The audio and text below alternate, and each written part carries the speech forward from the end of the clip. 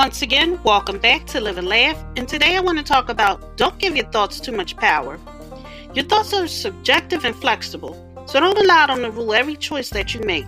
Just like you think negative thoughts, you can think more positive ones too. You can train yourself to think differently by acting in ways that align with the thoughts you prefer to have and catching yourself when you have thoughts that don't align. Changing your thinking is a practice, but one well worth the time. Considering that you have between 50,000 and 70,000 thoughts per day, it pays not to give your thoughts too much power over your life. Thank you for listening. If you know anyone that could benefit from this, go ahead and share it.